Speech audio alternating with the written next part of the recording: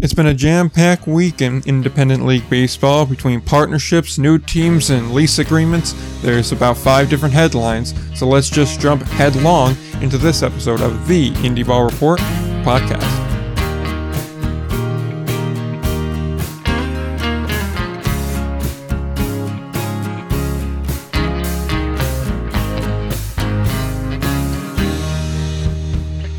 We are back again, episode number 81 of the Independent League Baseball Report, or just shorthand for Indie Ball Report, and apparently that title may have some issues in the future, as we have a bunch of Major League partnerships, and apparently Indie Ball is no longer the proper nomenclature.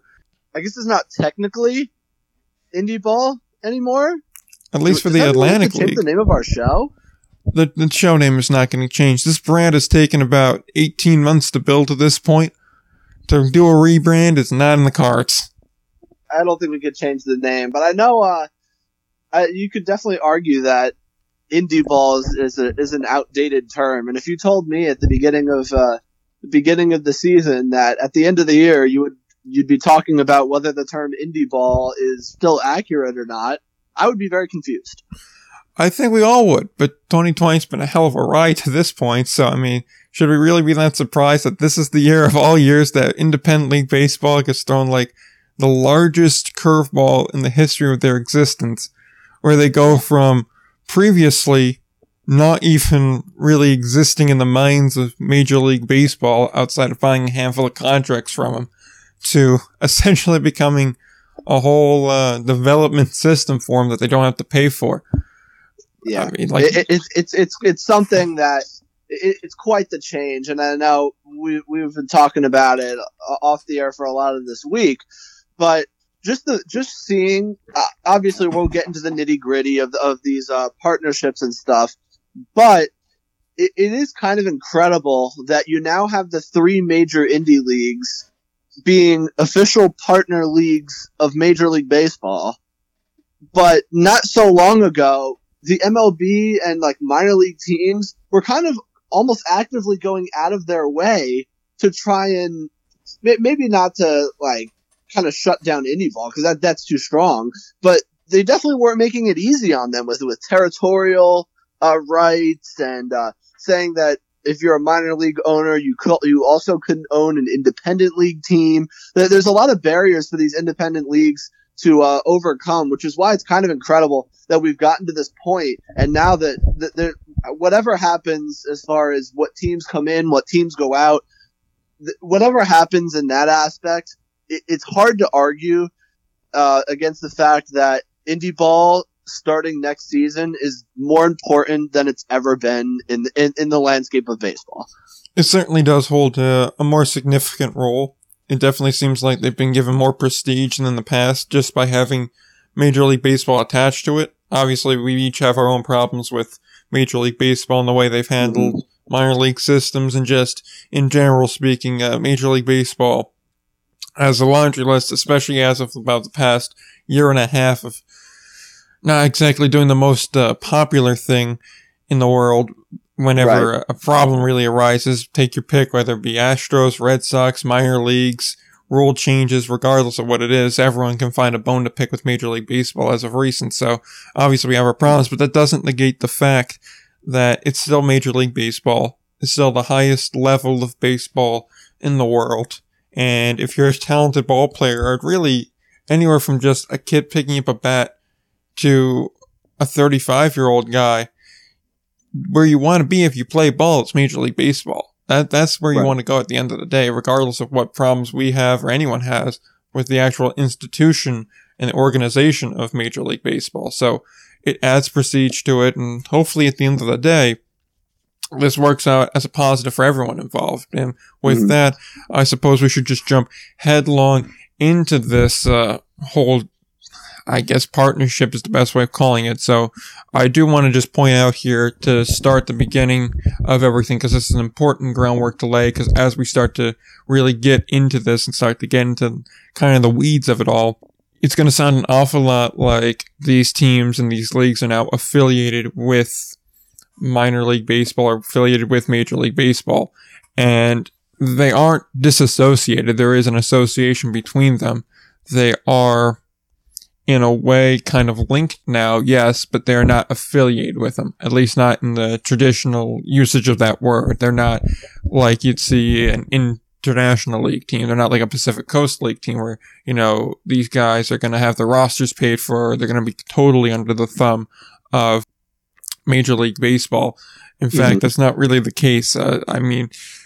We saw from Josh Schaub, who I'm putting the hard press on now to really get him back on this show because there's a lot I want to talk to him about now. But he made it very clear that the American Association is going to remain autonomous and that as of this moment, the American Association hasn't had any agreement to test rules. Same boat for the Frontier League. The Atlantic League, they're a little bit more interconnected because of that previous partnership, which we're going to discuss that in conjunction with this new kind of, reorganizing of what they're categorized of as now a partnered league as opposed to an independent league. They're a little bit closer linked with Major League Baseball and their whole system, but they're still not affiliated with them. They're a partner league, but they're still autonomous from them. So that's something that's very important to note. And also I feel like either I or you is going to wind up slipping up at some point and saying they're affiliated now just because they're kind of related now, although they're not actually affiliated. So in case one of us slips up or if that becomes confusing at any point, they're still autonomous, although they are associated now. It's a bit of a distinction to make, and it gets a little confusing as we get into this, but I want to lay that groundwork off the bat that they are still, in a sense, independent from Major League Baseball.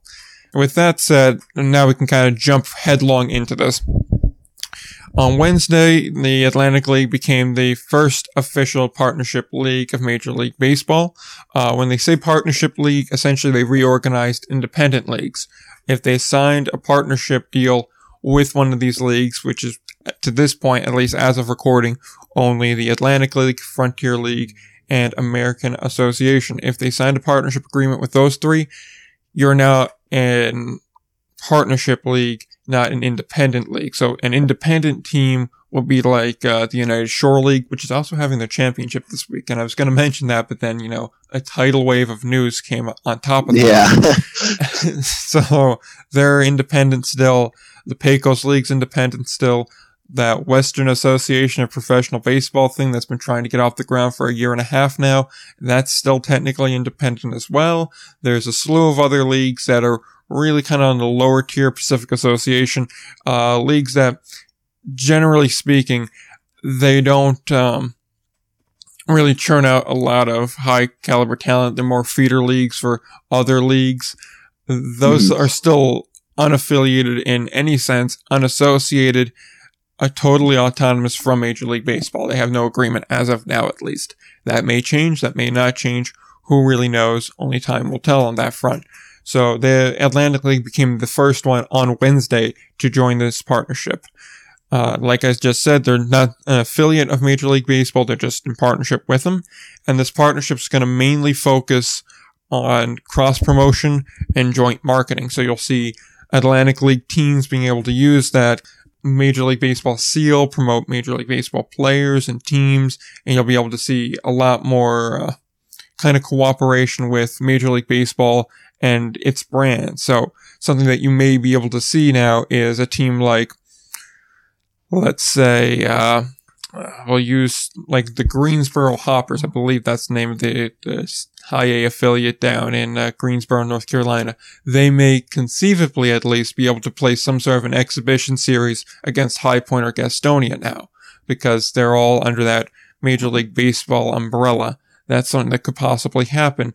There's also a lot more. The Atlantic League will push a lot of like Major League Baseball youth programs. I know the Frontier League had mentioned that that's the primary focus on their end, is pushing youth programs.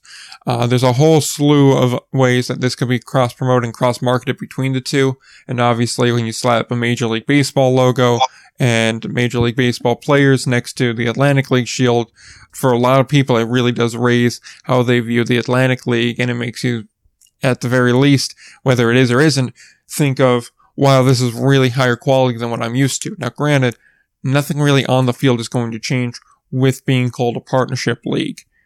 The actual operations don't really change, at least from what I've seen. That basically remains the same. It's really heavy in the marketing and promotional department.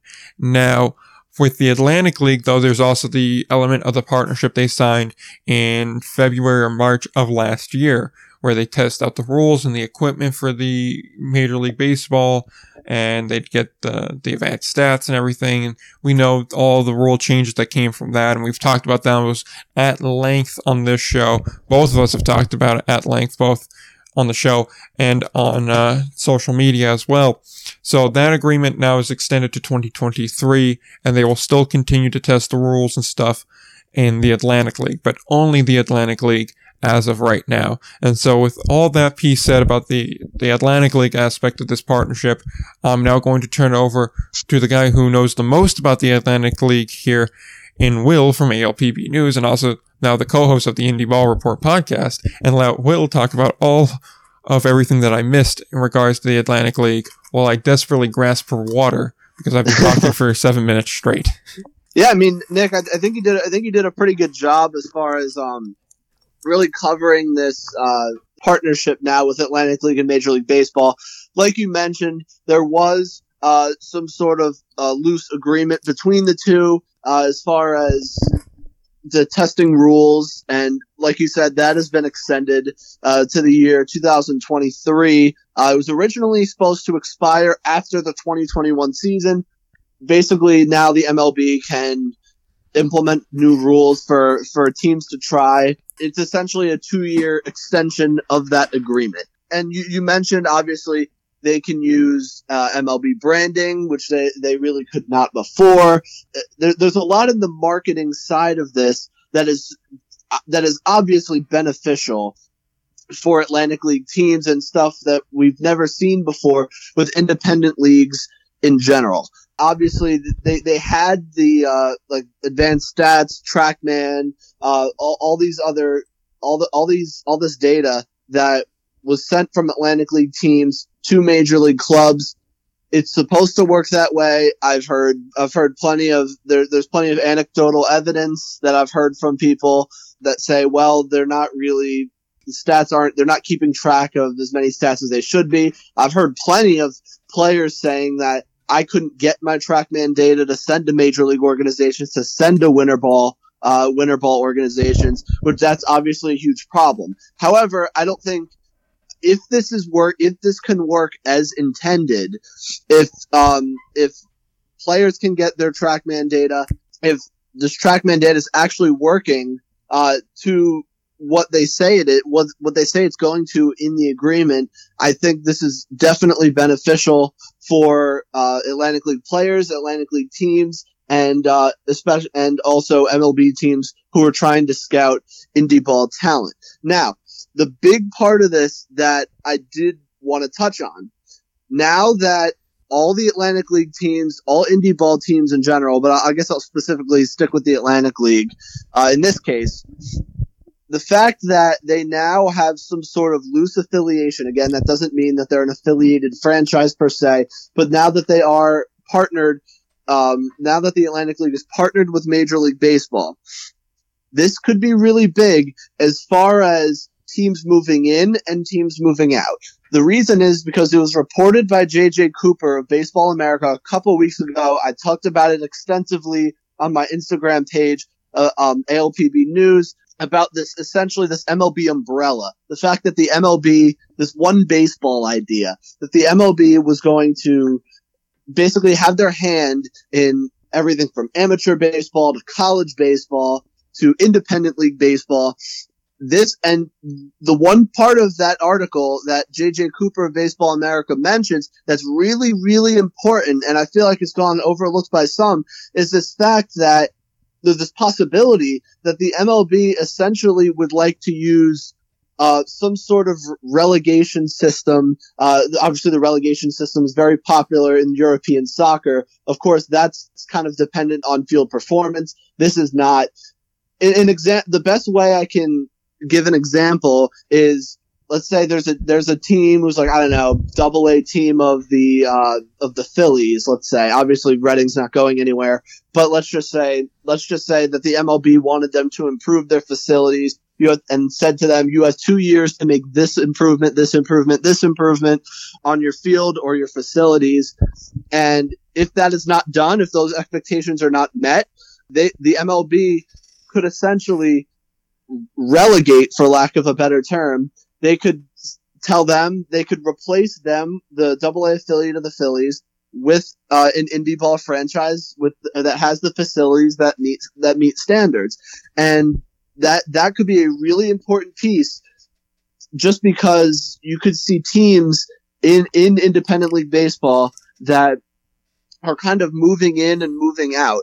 And the part of the statement that is really important that kind of alludes to this, obviously there's no talk of relegation or anything like that in the Atlantic League statement, but what it does say, and I'm going to quote this, as a partner league, the ALPB will meet regularly with the MLB to discuss joint marketing and promotional opportunities, and this is the important part, including the league's shared goal of providing baseball to communities throughout the United States. That last part, to me, screams that teams that are cut, that lose their affiliation from minor league baseball, a good example is like the Binghamton Rumble Ponies, that's probably expected at this point for them to lose their affiliation with the Mets. That line to me signifies that, okay, there's going to be a lot more close talking between the MLB and the Atlantic League as far as teams that are going to get essentially bumped up to affiliated ball and teams that get bumped down to independent ball. I know some people would contest the fact that, you're not really being bumped down to independent league baseball, but I think from a business perspective, as far as the expenses you have to pay and whatnot, I think it definitely is a downgrade, albeit not a huge one. So I think that's the important part of this agreement. It really makes it easier for the MLB to control what independent league teams they could potentially make affiliated, and vice versa. What teams that they could say that their facilities don't meet their standards, and they essentially go down and play in independent league baseball. So I know it's a lot of information, but I think this really could be super, super important. Especially as we're now less than a week away from the September 30th deadline between minor league baseball and major league baseball, that their agreement expires, and we could see wheels start turning pretty soon as far as what teams are gone, what teams are losing their affiliation, what teams are moving up to affiliated ball. We might start seeing things like that start moving as soon as a week or two from now. We'll have to see. Exactly. As we record this, September 30th is 5 days away. So in a week from now, when we go to record the next one, we could have a lot more news drop. It could be anywhere from another 30 to 60 days. I mean, I saw, in one article I was reading that we're between 60 and 90 days away from having a lot of this information clearing up. But that was from Sean Riley, the president of the New York Boulders Frontier League Club. But obviously, there's still a lot to work out here. It's a very complicated situation here, and I don't think any of us really have an issue with the marketing aspect of it. I mean, if it helps bring more people to the park, it helps bring more people to the park, and it's such a minor thing here. Like, the most gaudy thing is you'll see some Major League Baseball stuff hung up around an indie ballpark, and maybe hear an announcement of the following ball games presented in partnership with Major League Baseball.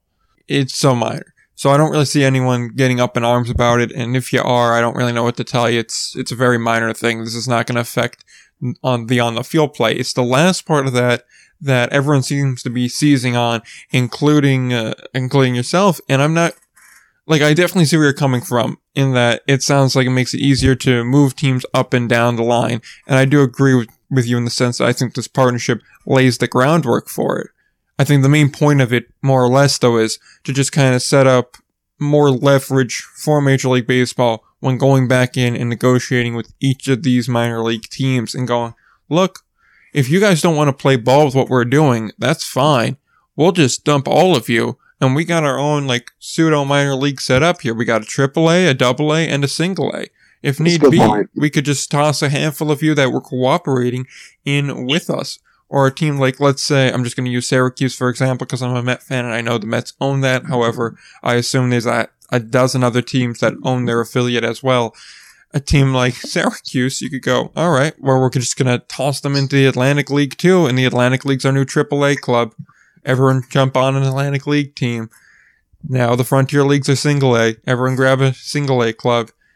American Association's double A. Grab a double A club. It's easy enough to do that, and then you could just do whatever. If you need a fourth branch, then you could just take one league that was following the rules for the most part. I think that's more what it's setting up here, because I just don't see how the relegation works, particularly if you have independent operators on each end of this. Of course, you're going to have some independent league teams who are going to go, oh, well, it will definitely help us if we become affiliated. Our expenses will go down. And just from a business perspective, if you have a guy like, I don't know, take your favorite player on a major league team, he comes to town to do a rehab stint. You know, if Todd Frazier comes to Brooklyn, the 2 or 3 games that he's in Brooklyn, you're going to see a higher attendance. It's just the way that works. So obviously that will work regardless of where you, wherever you have a newly affiliated team here. And obviously Major League Baseball could say, like you said in your example, Reading, you're no longer affiliated because you didn't make the upgrades we required from you. That's fine, but in essence, it seems like you're gambling a lot on an independent operator and independent ball being gung-ho for jumping over. And then you have the example of, let's just keep using the Phillies and the Mets for an example. If a Phillies affiliate gets kicked out, presumably you're going to be looking towards one of 3 teams then. You're either going to look towards York, Lancaster, or Southern Maryland. You're really banking on those 3 teams all saying, yeah, we'll become affiliated. Because if they don't, then what's your next play here? You're going to go back to, say, like a Trenton? You're going to try and look towards a Somerset to fill that gap? Sure, that works. It's close enough. But you have to start to go, how close is close for these teams as far as where they want their affiliates? Because obviously one of the things that spurred this whole one baseball thing alive was partially the pandemic, partially ownership just saying we're tired of paying for franchises we don't need. And most importantly of it all, saying we don't want our affiliates halfway across the country.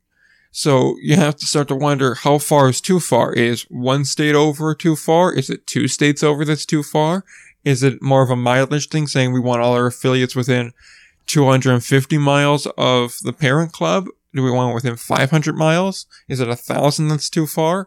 You really needed to chalk that up, and you have possibly 3 different entities that all need to work in conjuncture to make that kind of a deal work. I'm not sure how much it works. And again, like, Major League Baseball holds the cards here, so if that's their plan, they could really ham-fist it in. So I definitely see where a lot of people are saying that, oh, they're going to use these independent leagues now as, look, when we go ahead and disaffiliate you, unaffiliate you, we're just going to place you in this league, or we could lay the groundwork so you could slide right into this league, or we could use a relegation system as kind of it's kind of the gun to the back of the head of either make the improvements or you're going to start to have to pay a lot more, not just for the improvements you're going to need to make, but for for actually running the club, because now you're paying coaches' salaries and you're paying player salaries. I see where people are coming from that, but it just seems like an awful lot to organize all at once to try and get it to work. Again, not saying it won't work. It's not something that's impossible to make work. And again, if it's Major League Baseball that wants it to work, like I was just saying, they can force it through. It just seems like it's awfully difficult. I see where you're coming from, but I don't see why an independent league team, like in your example, like York or Lancaster or Southern Maryland, I don't see why they wouldn't be. I don't see why they wouldn't be down to become an affiliated franchise, because it has all those benefits. I don't think, like, I know in this year of, even going back to like late 2019, where this first became a possibility with Sugar Land and St. Paul. I know St. Paul was really the only one who said, like, we're happy being an independent team. We don't want to leave being an independent team. But all these reports are surfacing that maybe that's not really the case. I just don't see in a scenario in which case an MLB team would come to let's say a Southern Maryland Blue Crabs and say, hey, we want to. The Washington Nationals go to the Southern Maryland Blue Crabs and say, hey, we want to make you an affiliate. I can't see a scenario in which they wouldn't jump at it. Now, I think on the other side of it, would like independent teams that are minor league teams that are not owned by the major league parent club, could they, in theory, put up a fight about it? Yeah, they could. But again, the MLB holds the cards. If they want to cut an affiliation with a complete random example, like the Reading Fightin' Phils, if they want to cut the affiliation for Reading, if they want to keep baseball, where else are they going to go? I think there's a lot of leverage with teams that are getting cut, and I don't see why teams that are now independent would not jump at the opportunity to become affiliated if that opportunity was presented to them. I think it really depends on the circumstance. If you're an Atlantic League market, there's always been a kind of an expectation of the level of play. And if it's going to be, oh, we're cutting a single A team, we want you to become the new single A team, I think that will meet some resistance, because at that point, already you look at what single A numbers are attendance-wise, it's about comparable to what you have now, sure. But at the same time, you're lowering the quality of play, and if you're bouncing around between the two, because you would assume that, okay, Reading's going to actually now go, oh, wow, they were serious, make the improvements and then try to jump back in. And I would imagine you'd go, oh, we'd rather have Reading. They have more of a history. They have more of a proven track record of success than, say, York does. And then York would be out and Reading would be back in. I think you would need some sort of an assurance that, look, if we jump in, we want to make sure we're in for good. We don't want to be dealing with this same carousel of what you just did to them in 5 years' time. We want to make sure we're good. And I'm not sure if Major League Baseball would want to make that kind of an assurance. I think it also really does depend a lot on just economics of how things are working out. If you're doing well, doing what you're doing now, there's a certain school of thought that says, why take a bigger risk if you don't have to? The risk aversion of, one in the hand is worth two in the bush.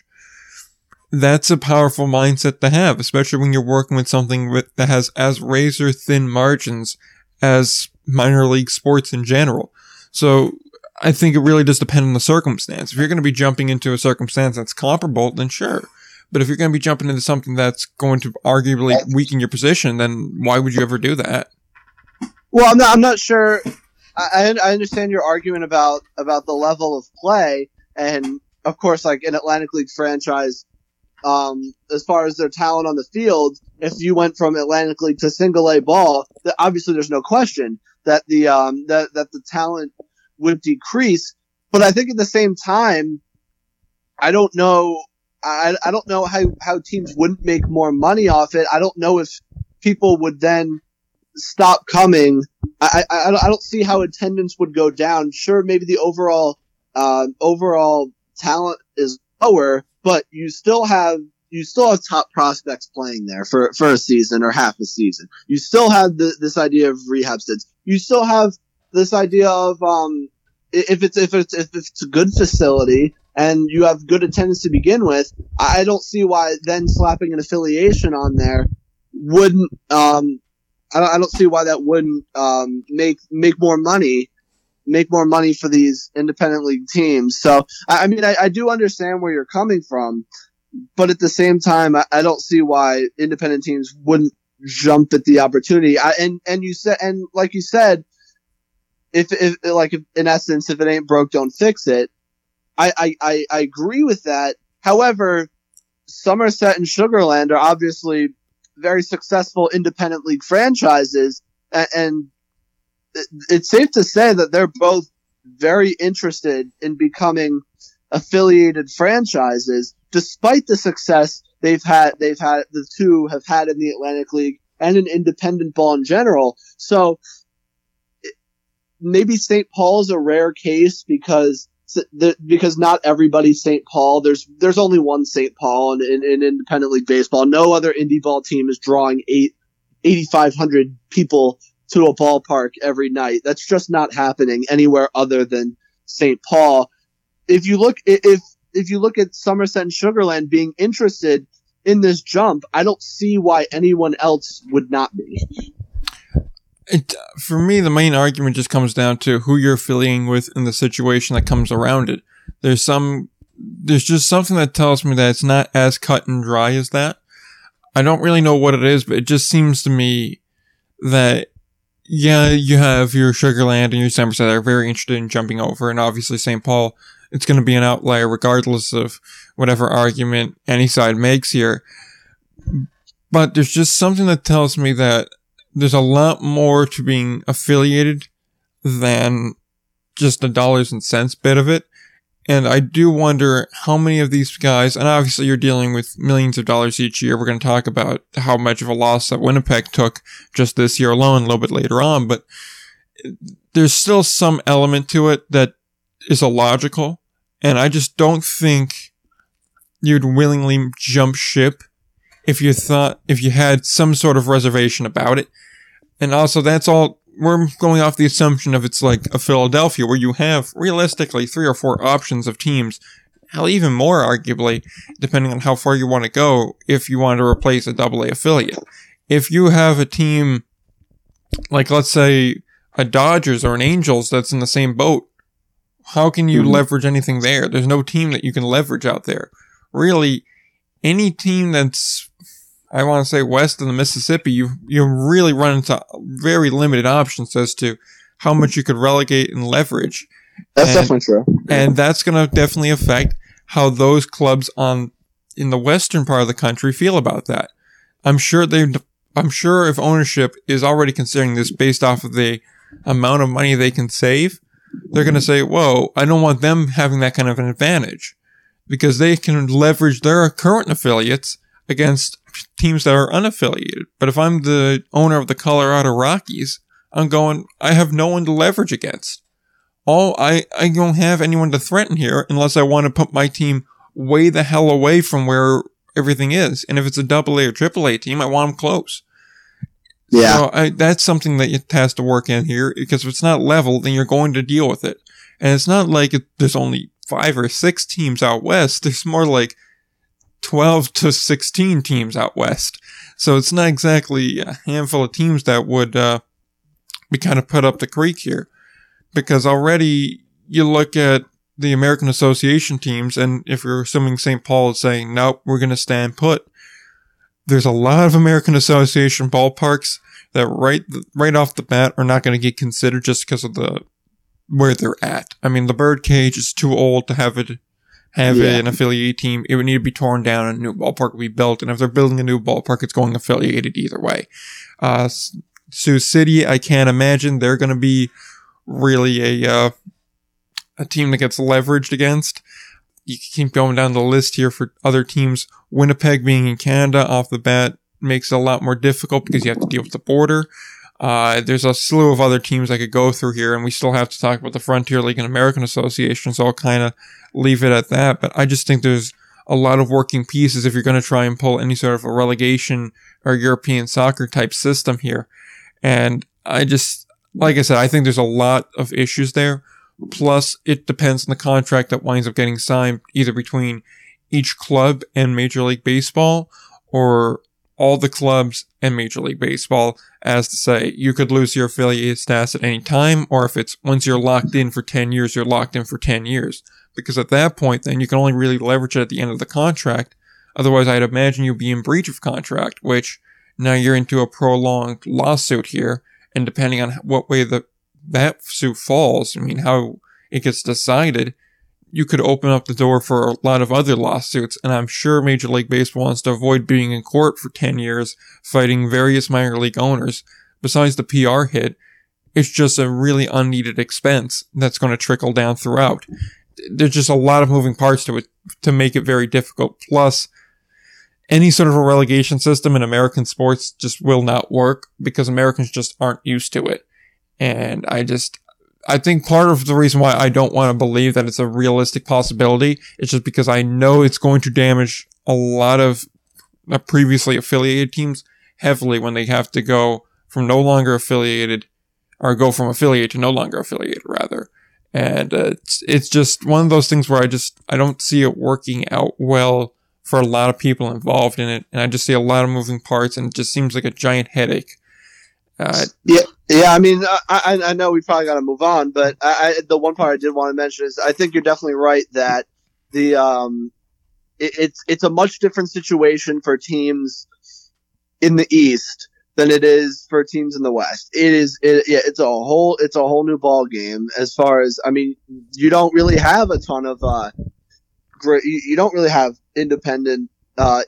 really good independent options for a team like the Dodgers, a team like the Angels, a team like the A's. You don't really have those type of options. And like you mentioned, I mean, you could possibly throw Sioux Falls into there, but no, they're not going to be interested in moving a team into the birdcage. That's probably not an upgrade over what these teams have already. So that just wanted to mention that geographical idea is definitely important, and I do think it is much different for a team out on the East Coast than it is on the West Coast for sure. Not even in the East, just the Northeast in general, because a team like Miami, Tampa Bay, Atlanta, they don't really have many options either. I mean, when you think of high quality indie ball facilities, which is really what we're looking at here, it goes about as far south as Gastonia and High Point. So unless the Braves want a team in North Carolina, which now I imagine they'd have a couple in North Carolina, it's not going to exactly all pan out for them. And even then, is North Carolina like a doable flight if you needed to call somebody in or to send people to and from? I imagine it's still a couple-hour flight at best. So, well, I mean, like Durham, North Carolina is the AAA affiliate of the Rays right now. I mean, obviously, that's probably not ideal, but I mean, it's doable. I think it's a lot. Yeah, I mean, it's doable right now, but I mean, I think when everything gets redrawn, I imagine Durham's a lot more appealing to, say, the Nats or something like that. Yeah, it's possible. I think that would work out a little bit easier there. But regardless, that's enough on the Atlantic League component, at least for now. We still have the American Association and Frontier League component, as well as a slew of other things to talk about. So we'll move on to those now. The American Association and Frontier League announced that they became partner leagues as well on Thursday. This most likely is, like I said earlier, just to put pressure on MILB teams and really give Major League Baseball more leverage, as if they needed that, in their upcoming negotiations. And I do imagine some of the partner leagues are now going to take on these 40 to 45 teams that are going to wind up getting called in the redrawing of MILB. One thing that is important to note, I emphasized at the beginning of the segment, and I will re-emphasize now, and this comes directly from the commissioner, Josh Schaub. He's the commissioner of the American Association. The American Association is going to remain autonomous. They will not have any rule changes that weren't their own. They have no agreement in place at the moment to do any sort of Major League Baseball sponsored rule change. So I know a lot of American Association fans really do enjoy that element that they still play a regular extra innings. They still they still play by a lot of the regular rules. There's no robo-ump, there's no expanded bases, there's no banning of the shift. It's essentially the closest you can get to Major League Baseball rules-wise as possible at the moment. That's not Major League Baseball, of course, and still in the U.S. So I know a lot of fans enjoy that element of it. That's going to stay at least for now. I don't know if this is kind of going to become a Major League Baseball, hey, I know we don't have the power to make you do these rule changes, but it would really help you out if you were to do them type thing there. You know, kind of like that mafia protection thing where it's like, you need insurance. You should pay us insurance for this. Otherwise, you may have the storefront broken. I could definitely see something like that happening down the line, but at least as of now, that's not going to happen. And I will say, at least for the past 72 hours, watching the Josh Schaub Twitter has been terrific. Because he's went all out in defending independent league baseball. Like when the idea of relegation got brought up, he was very adamant in saying, look, some teams may switch in between affiliated and unaffiliated, but nobody's being relegated. There's a lot of American Association ballparks that are better than affiliated ballparks. Agreed. And he went all out on that. He really defended the league there. So you like seeing that. Moreover, we're going to the Frontier League. Essentially for the Frontier League, this means that it's going to be easier for players to be scouted and acquired, What that means is, at least in my mind, you're going to see a lot of the statistics added into the major league system. So it's a lot easier for scouts to, they see a pitcher they like, they could just type their name in and boom, all their advanced metrics come up, everything comes up, at least what they have on file. It's a lot easier for them to find. And then in the past, an affiliate team would have to pay, or a major league team would have to pay an indie club a fee to acquire that player. I have a feeling that fee is going the way of the dodo. Moreover, from there, Bill Lee, the commissioner of the Frontier League, called it one of the greatest moments in league history. And then there's a whole slew of other information that came from other articles. Everything we've gotten so far is essentially either from Baseball America or from the leagues themselves. Now, this is coming from Sean Riley, the Boulders president. I mentioned him earlier when I said the whole situation is going to get cleared up over the next 2 to 3 months. He said 60 to 90 days, so 2 to 3 months. I imagine that means we still have a lot of working pieces, and we're going to find out what each of these leagues wind up looking like come the start of the 2021 season. And not to mention, all of this is happening still in a pandemic. We could be in the same boat we are in today next year, where it's unable for these leagues to operate just due to travel because of how vast a Frontier League is. That's still a possibility here. God, I hope not. I mean, I don't expect it to be like that. I think at that point, either we're going to have so many people dead, we're just going to say, hey, it is what it is at this point, and we're just going to kind of be numb to it. Yeah. Or it's going to get better. Hopefully the latter. I'd hope we don't have, piles of bodies, but, who knows at this point. And Riley also went on to say that the league is going to be focusing on 26 and under players. So guys that would be traditionally drafted in these later rounds of the Major League Draft, it's going to be cut down.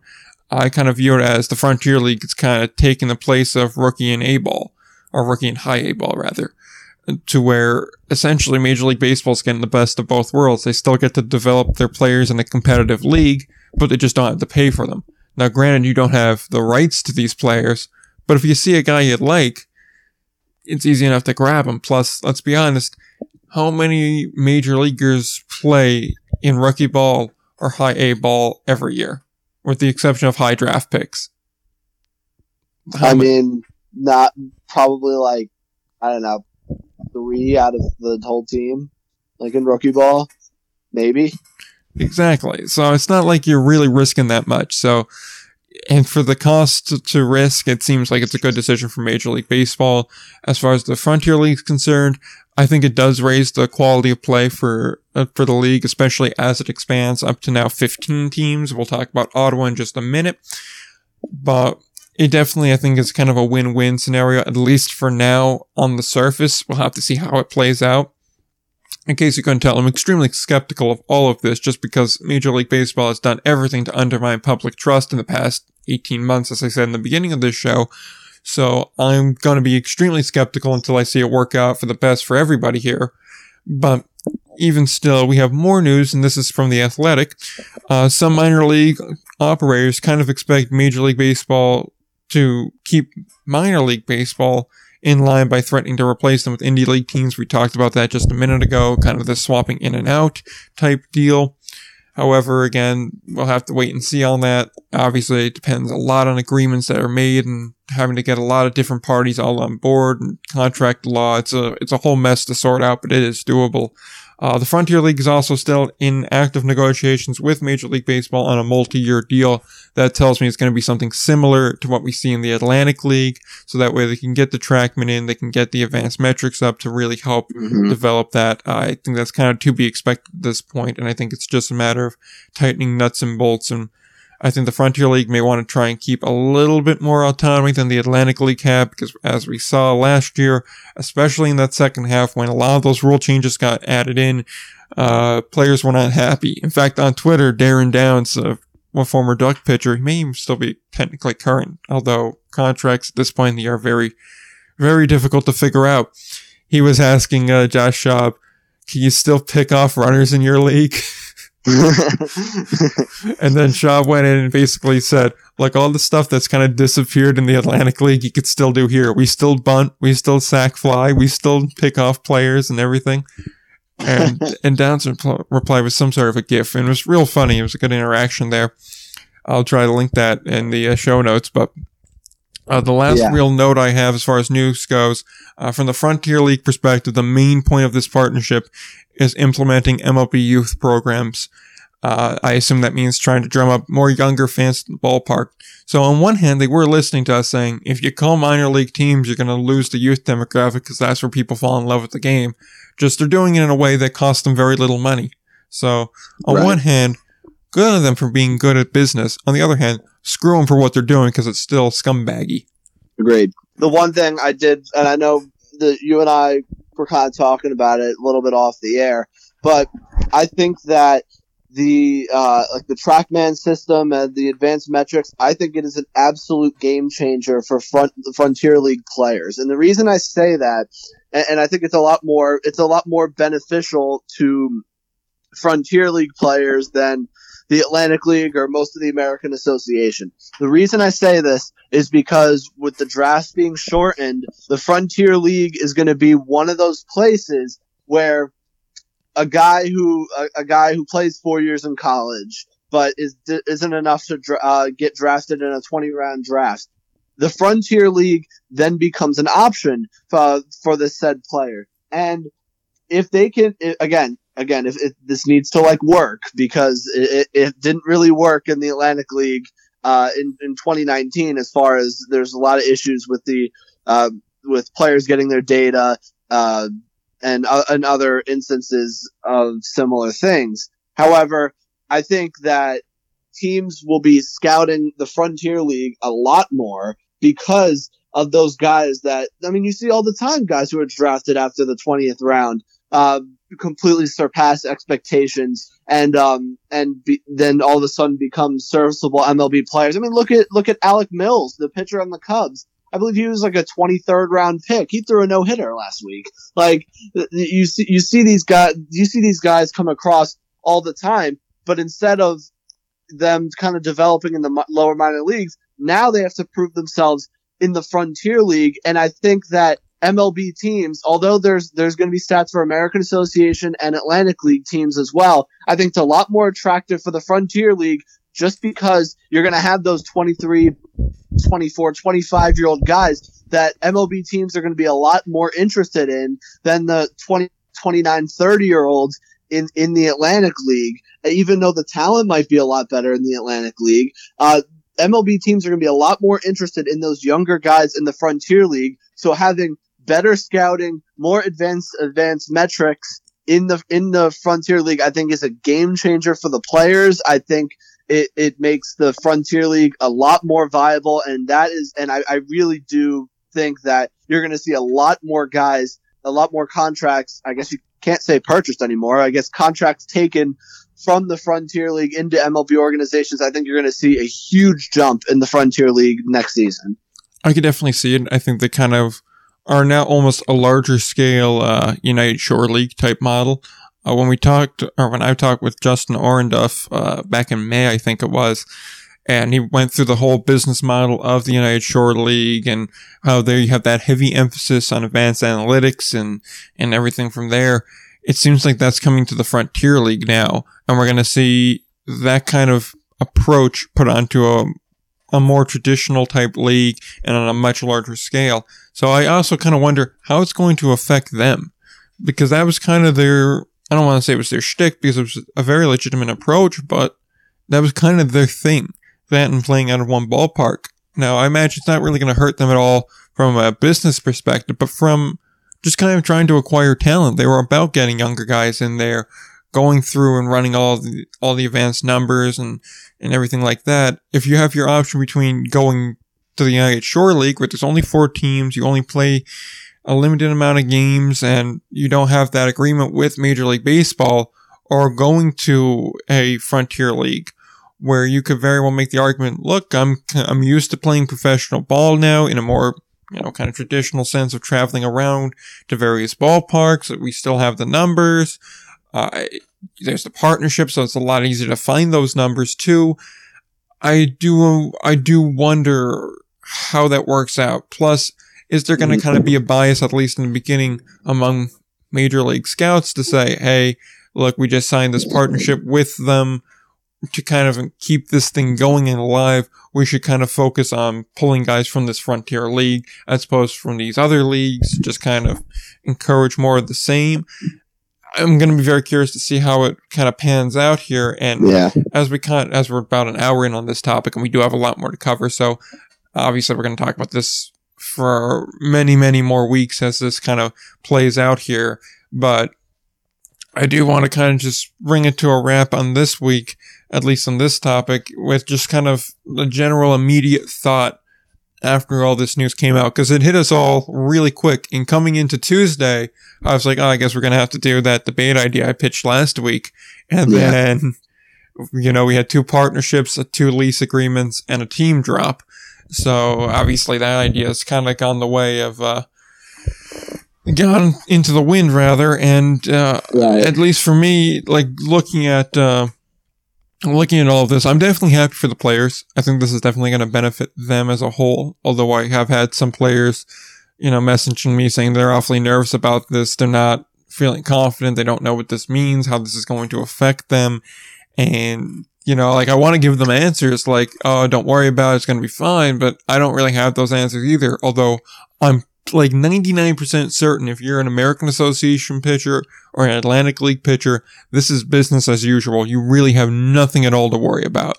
As far as Frontier League goes, this is probably a benefit to you because now your numbers are in a roundabout way part of a major league system to make it easier for you to get into a major league system. So if anything, it's better for you in that sense. It is kind of tough if you've been an American Association pitch, or not American Association, if you've been a Frontier League pitcher rather, for some time at least, and now you have an influx of younger guys coming in, that means more competition to take your job, obviously. And I imagine roster rules may get manipulated to really cut down on those veteran spots or slots that got bumped up.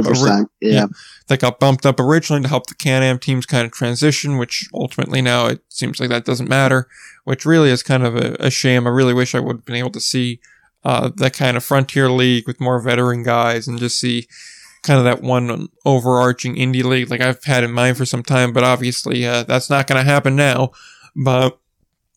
And really the only sense that's poor for Frontier League pitchers is there's just more competition coming for your job.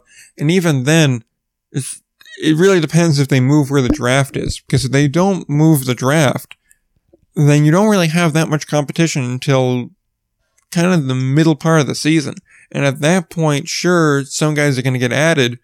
But by and large, a lot of these managers have their roster set. They're not going to be changing it halfway through. Of course, there's going to be that 1/3 of the roster that's always the revolving door of guys. And their job is already on shaky ground to begin with, and they were very well aware of that when they took that job. But by and large, 2/3 of that roster is going to be pretty much the same for the majority of the year. And I do see it being a plus overall, but there is that element that makes it a little bit of a drawback. I don't think that I feel like they're not going to be so much signing guys who are finished with their college season in June and then, all right, in July, you're in the Frontier League. I kind of view it more as the next season. Yeah. I think that's kind of more their, more of their target and what's going to be kind of interesting to watch. I don't view the Frontier, I don't really view the Frontier League as that short season kind of outlet. I view the Frontier League more as that full season A-ball type of league, if you know what I mean. Yeah. But overall, what do you think of all the partnerships in general, though? So, like I mentioned, I think it really helps the Frontier League. I think more than the other two. I think it definitely helps the organization from a marketing aspect. I just think that it's almost too early. It's almost too early to draw definitive answers from it when we don't know how this will affect what teams, if this will affect which teams are in the league. I think it's kind of too early to kind of draw any conclusions about that, considering we still don't know what teams are being cut from the minor leagues, this point. So I really do think in general it's probably too early to say from like a league standpoint. Yeah, obviously this is just kind of an initial reaction to everything, but I'm kind of in the same boat as you. I think it's a positive for a lot of players, or neutral at worst. I think it definitely helps the teams, like you said, kind of with the marketing and the promotional aspect of it. But there's just something that sits very uneasy with me about all of this, just because it's Major League Baseball and we know the context around this. So, like, there's just such a lack of trust with Major League Baseball at the moment. I just can't be, like, excited and gung-ho about all of this, just because I really, really do not trust them at all. And I feel like there's some sort of devil in the details with all of this that we're not going to know until, like you said, it all comes out.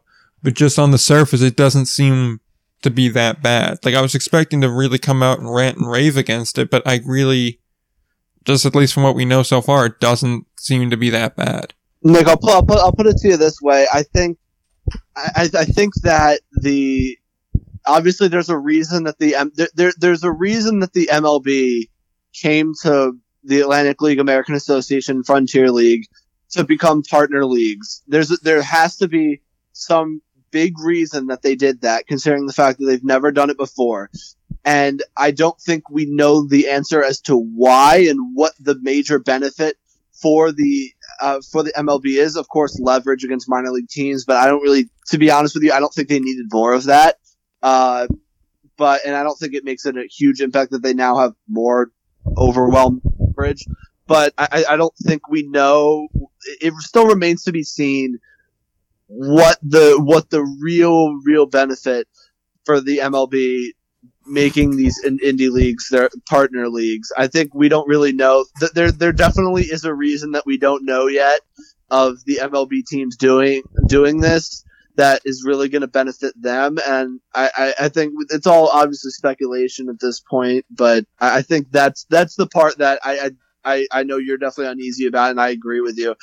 Just the devil in the details kind of idea that really obviously we don't see in the press release. You know, like, 'cause that's all we kind of know at this point. They're not going to put in the press release what the MLB is getting out of this, or the MLB is not going to put any like real actual details in their press releases. So I think there's a reason that they did this that we don't know yet, and I think only time will tell. Exactly. So we're going to have to wait and see on that. And at this point, I think we can kind of make that transition now to talk about the other two major things that we have here, which is the new lease agreements and the lease update situation in Winnipeg.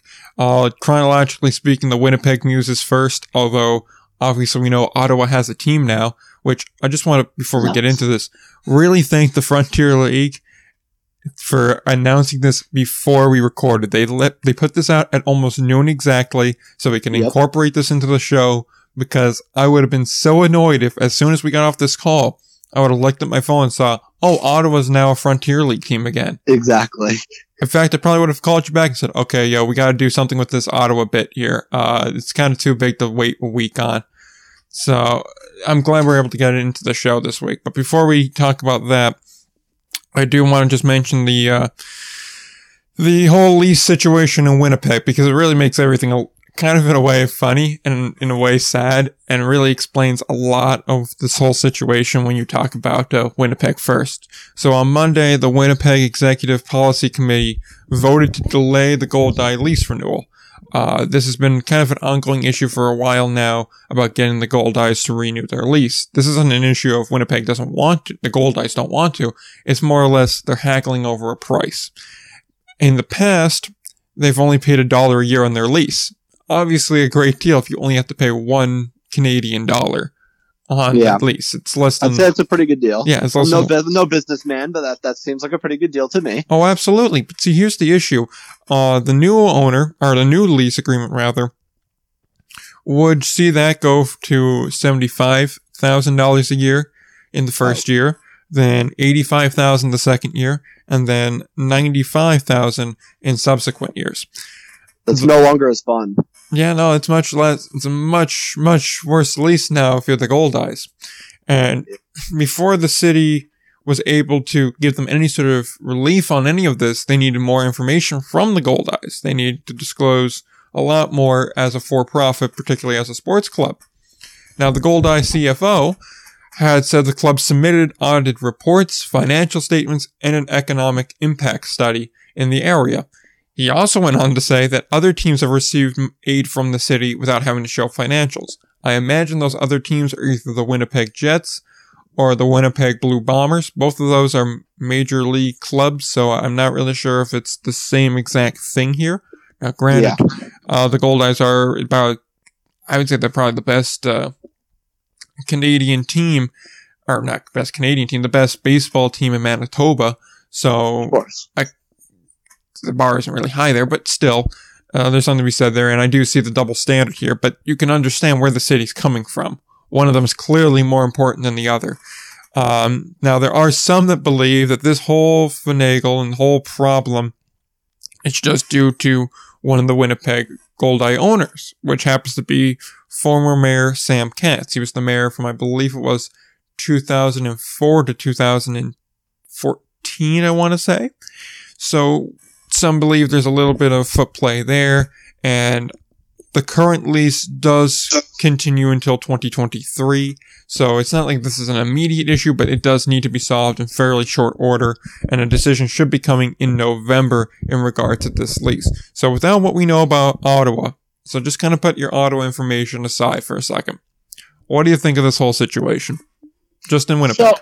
So it's obviously concerning, and I think it's usually when we hear stuff about like lease agreements and stuff like that, I kind of take it with a grain of salt, just because it seems that more often than not they tend to get figured out. I think the major one I'm thinking of is the Kansas City T-Bones of the American Association. Although they they got new ownership for that, right? Yeah, they did. Brandmeier came in. So, however, usually I take it with a grain of salt, but this case is definitely a lot different because it's undeniable how much money the Goldeyes lost this year, obviously with the pandemic, and just the fact that they didn't play any games at their home stadium, and they still had certain expenses to pay. Now, was this obviously good for the league? Yeah. Do I think it's good for their bottom line? Probably not. And that's the difficult. And I'm sure they got some revenue from it from Fargo Moorhead and all that. But I mean, at the end of the day, I don't even think a lot of the attendance for the Winnipeg Goldeye home games there when they were not playing Fargo Moorhead. I mean, watching some of those games, I would bet the attendance didn't even crack 1,000 in a lot of those games. And obviously you could understand why, because they don't have, even though it's professional baseball, they don't have that same community connection. Yeah, they're not your team with the Winnipeg Goldeyes.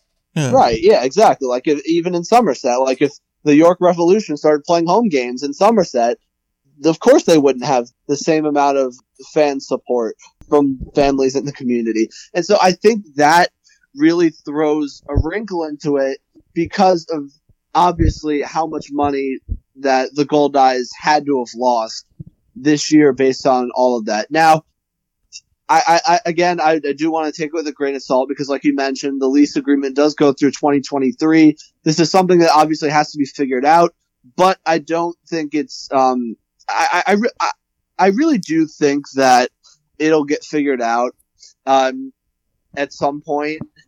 I just think that it might not be until next year, where hopefully, God willing, everything's back to normal, and you could have a sizable amount of fans in your ballpark. I think that I really think this will get figured out. I mean, the Goldeyes, attendance wise, they've done well. Unless there's underlying issues that we don't know about. I mean, Winnipeg has done pretty. They're one of the cornerstone franchises in the American Association, and they've done well attendance wise. I don't see how this doesn't get figured out. Yeah. So from this perspective, though, you could see where Katz is coming from, saying, "Yo, this is a big jump in what you want me to pay here. It's a bit, it's a bit jarring here that you want me to start paying, what does that be? 75,000% markup? Yeah. Starting 3 years from now, coming out of a pandemic where you assume they'll be able to at least play at home next year, and hopefully, I imagine there'll still be at the very least, some limited seating amongst other things. So you'll only have maybe 1-2 years clear of the pandemic at that point. And again, who knows how it'll go. But you can see where he's coming from there. It's a large increase regardless. But this whole situation kind of takes a funny turn, because the following day, that next Tuesday, there was news of a new deal struck in Ottawa for a lease agreement there. And that lease is a 10-year lease on, I believe it's RGCT Park. I think it's Raymond Grant Chabot Thornton Park. And that's where the Champions used to play. That deal starts on January 2nd, so it'll run through 2031. And the owner of that team that signed that lease is going to pay $125,000 a year to the city. And the funny thing about all of this is the guy that signed that lease is Sam Katz, the guy that is negotiating in Winnipeg. So he's just signed a lease agreement that's at the bare minimum $30,000 higher than the highest amount proposed in Winnipeg. And that's kind of funny there.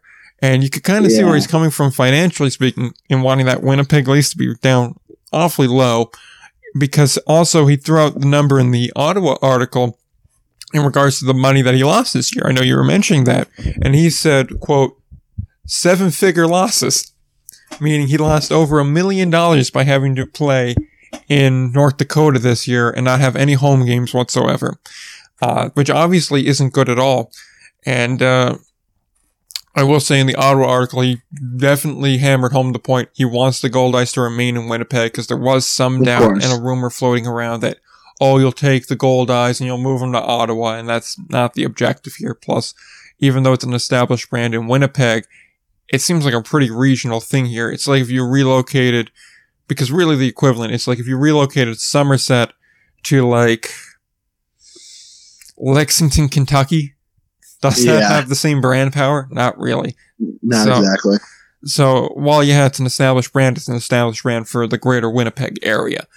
So I just don't see that happening. You're better off starting with a brand new brand in Ottawa. And as it was announced today, right before we started recording, Ottawa has been officially announced as the 15th franchise of the Frontier League. They will begin play in 2021 in Raymond Grant Chabot Thornton Park. Everything to be as you expected. Baseball's back in the Canadian capital, and Reagan Katz, I assume that is in some relation to Sam Katz, will run the day-to-day operations. And one thing of note that was interesting that was in that other article that Sam Katz had said was that Ottawa was courted by the Atlantic League, but said the Frontier League was a better fit.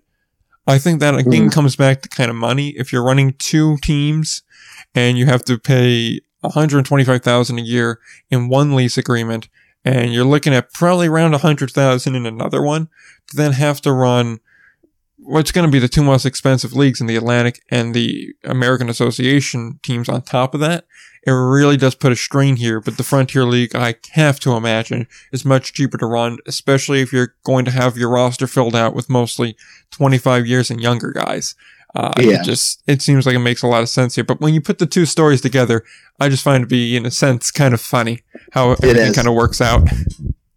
Yeah, I think even when this whole merger happened between the Can-Am and the Frontier League, when Ottawa didn't originally when Ottawa was not included in the move, it didn't really seem like the Frontier League wants no part of Ottawa. It kind of seemed more like to me as, okay, go figure your lease out, and then we'll look to bring you in when we start looking to expand. Obviously, this is pre-pandemic, but I think it's definitely a good thing for the league, especially when you now have when you now have multiple Canadian teams. I think that with obviously now Quebec and Three Rivers and Ottawa, I think it's definitely good. It's definitely good for the Frontier League to continue their expansion. And it's definitely a good thing. Now, the obvious follow up question is, well, now you have 15 teams. They're not going to go into a season with an odd number of teams. So who's number 16? Yeah, like that's the one thing I thought of. And I know that Old Orchard Beach has been a target of particularly Greg Locklear and Al Dorsa for quite some time, and they want to work something out there. So I could see that being it. Everyone knows that the team I want back so badly is Atlantic City. I want Atlantic City back badly. But you're right, there is going to have to be a 16th team. To make it odd like that, it's not going to really work out. I do wonder, though, geographically speaking, does Ottawa fit better in that Frontier division or in the Can-Am division? Oh, that's a good question. Like, I imagine it'd be Can-Am because it's kind of like right on the border between where Ontario starts, Quebec. Yeah, I would think it's Can-Am, and if they had to move like Lake Erie back to the Frontier division, if they were to add another team on the East Coast, I think that wouldn't be that terribly difficult to do. So I think it's more likely that Ottawa stays in the Can-Am division. They bump a team like Lake Erie back to the Frontier division, and assuming they bring in another kind of East Coast team that you obviously could not put in the Frontier division, I think that's more of a likely scenario. Unless I'm just spitballing this here, if Lexington winds up becoming unaffiliated, they already have a relationship with the Y'alls and Florence. If you then pick up Lexington into the Frontier League, you could put them in the Frontier division. They're right there with Florence, and they're kind of in the middle of everything else. It levels everything off nice and easy. Then you have some time, because I imagine Lexington could just pick up and join right away. There's not really much that has to be done in that regard. You could work out Old Orchard Beach while you find someone on the flip side there, maybe another affiliate that is no longer an affiliate, or just a general ballpark option. And then you could just kind of bring them in gradually. That bring you up to, let's see, Lexington would make 16, so then those two would make 18, and I believe 20 was the number that Dorso wanted, so then you just need to find two more. Yeah, I think you're right. Now that you say it, that 16th team has got to be, the Frontier League's got to be looking at a team in the Appalachian League or another team that gets loses their affiliation. I think that's definitely where the Frontier League has to be looking for their 16th team. It just makes too much sense. Yeah, it's definitely something that's going to be watched, and it could actually make a decent show. We spitball through all. Once we get a list of teams that get cut, if they don't immediately announce, okay, these teams are going here, these teams are going there, I do want to kind of just take one show and go down the list and go, where do we think they're going to wind up? Where do we think they're going to wind up? Like, I think 100%. That'll be fun. Just like a whole expansion type show. I think that'd be enjoyable there. Yeah, definitely agree. And either way, though, I'm glad to see Ottawa finally back into the mold. It seems like a nice place to go.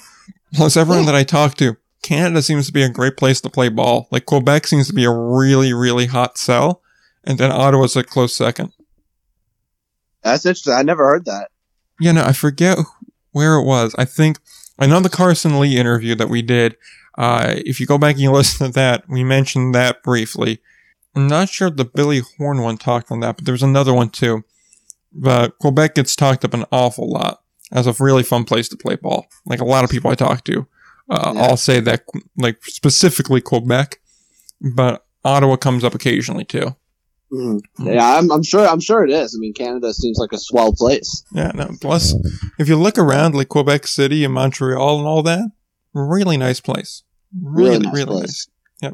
Hopefully, I'd honestly like to see a team in Montreal too, because I know Quebec, the Capitals, I believe, are in Quebec City, as opposed to Montreal. But if you put a team in Montreal, I think that would be interesting to see how that works out. Obviously, Montreal wants a major league team, but if you gave them a minor league team, I do wonder how they would do.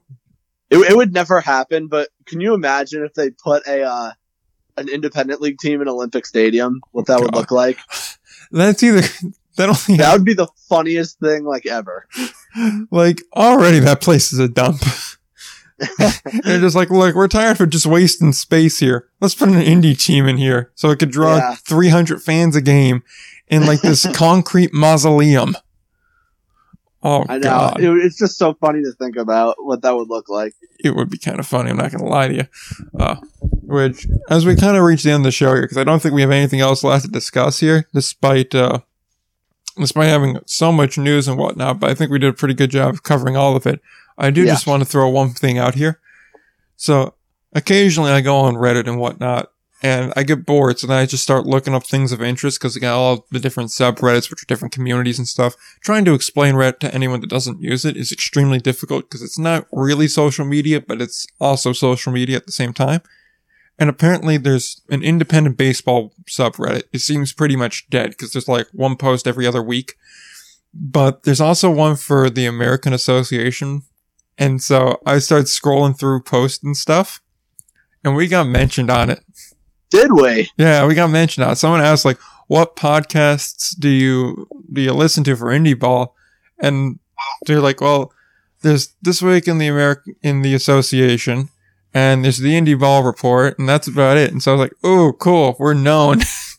Nice. We are on Reddit. Yeah. Well, even better than that, though, because I was, like, when I first got onto the page, it was like one of the first posts. It was only up for like 20, 30 minutes or something like that.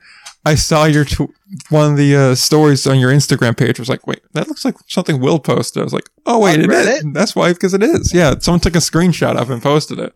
Of like the thing, like, how recent was it? It was on, hold on, I'll just pull it back up. And you have to. Now I'm like interested. I did. So now you can add into your plugs. You can find this mentioned on Reddit at, you can go to r/AA baseball. Which now there's like a handful of Redditors that are listening to this, and they're like, oh, wow, we know one of them's among us. We got to find out who he is. Yeah, exactly. Yeah, it says from one day ago, the title of the post is, anybody seen anything else on this? And it's just the screenshot, the one where you put up, the American Association and Frontier League will soon be announced as MLB partner leagues per Baseball America's JJ reference, and it has the AA baseball one there. So, yeah, I saw that, and I was like, oh, I gotta mention this at some point in the show. That I'm honored to have a post of mine put onto Reddit, although it could not possibly top Mike Ashmore.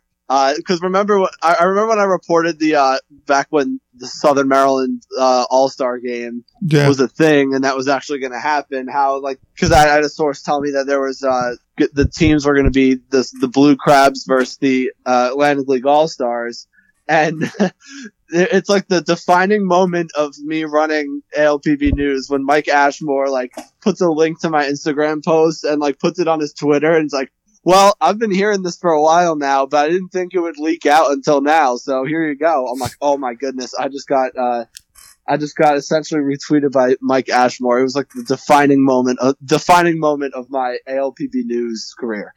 Hey, because now you're a newsbreaker. I mean, it's hard to argue. Exactly. Hard to argue against it, because that's exactly what happened. And like the ones that get me are like when you actually see like a commissioner of a league like and retweet stuff that you do. It's like, oh wow, yeah. I forget that this is a very small pond that we're in. Oh, I know. Like, to be honest, I was definitely a lot more like blunt and honest early on. Oh yeah. But I mean, not as more people like. I mean, I think next year I'm gonna get back to being more blunt and honest about stuff. Oh, why? Because like for the first 2 episodes of this show, I was like, yeah, this one guy, he's a schmuck because he keeps trying to run leagues and they keep failing. And then I was like, oh wait, we actually have people listening. Oh, well, that's a problem. I should probably be a lot more tactful. I know. In my defense, though, that league did fail, like I predicted, and he bankrupted a team in Atlantic City, too. So I stand by my statement that he could be as hopeful as he wants for his league to work out. He has 3 concept ballparks and 1 that didn't work out. So I stand by my statement. The man can't run an independent league team. He can't run a baseball team. It keeps failing. I will stand by that statement. Well, now you're going to have some angry people in your DMs. Oh, no. How will I survive? I don't know. Oh, God. It's not like I have to deal with one of them every once in a while, too. Exactly. Yeah. But All right, so before we totally descend into just talking about random stuff, which will also just be a show come December when there's nothing to talk about, we should just jump to the plugs here. If you want to find everything we do, you could do that on Twitter at IndieBallPod. You could go to Instagram, either at ALPB_news or at IndieBallReport. You could also find everything on the website. That's articles, show notes, episodes, videos, all sorts of things. The computer's fixed now too, so I'm probably going to start writing a bunch of articles soon too. Probably the partnership, Gastonia stuff, and now Ottawa stuff too. There's a lot of options now. A lot of options. So there's a slew of stuff there. Apparently, you can also find some light discussion of the show on Reddit too, at r/AA baseball. That's an option too. You could do that. Also, I'm going to make a request to probably 5 people that listen that are also on Reddit. I want when this episode comes up, someone to post it on Reddit, just so that way we could try and find out what's my username. I don't think anyone's going to figure it out, but because I've never posted there, so try and figure it out though. Again, I just stumbled across that thing and I'm still kind of surprised that it's just jarring when you see either someone you know or your own stuff out in the wild like that. It's like, whoa. Exactly. Oh, that's weird. But even still, apparently you can do that. And then wherever you listen to the show, be sure to rate, review, and subscribe. If you're looking for a different place to go to, you can find us on Spotify, Apple Podcast, Google Podcast. We're on Amazon Music now too. They do podcasts and we're there as well. I think we're on Deezer or some site like that. The long and short is wherever you find podcasts, you can find the show, as well as in the link on our Twitter and Instagram bio. Instagram bio brings you to the most recent episode too, by the way. With that said, I don't think there's anything else left to plug. Do we have anything else left to say? Well, the one thing I have to add this week is when all of you are listening to the show, the Celtics will either keep their season alive in Game 5 of the Eastern Conference Finals tonight. I really hope they do. So if by the time you listen to this and the Celtics have lost, feel free to DM me and comfort me because I will be very sad. Yeah, and on that note, I'm going to say I saw someone either the end of last week, beginning of this week, send out some tweet saying, I guess the Celtics room didn't fall apart. And then they lost 3 in a row. So I guess the room fell apart. The success it's the success that went to their head. I don't know. I mean, the Miami's a good team. It's not that simple. I mean, it's not like Miami's some bad team. I think they're fine. I mean, they're a really good team. So, I can stomach it, but I will be very sad if they lose tonight. Nah, if I want a career in Boston sports writing, I gotta go after the team for being mentally weak. I mean, you already took a shot at the Red Sox early on in the show, so I'm just saying, you gotta go for the clicks, because we all know the Boston news media, particularly around sports, they're very kind and forgiving and understanding about their players when they don't succeed. Oh, very understanding. 100%. That's just how it works. But so with that said, nothing else left to add. We'll end this show like every show. Don't forget to play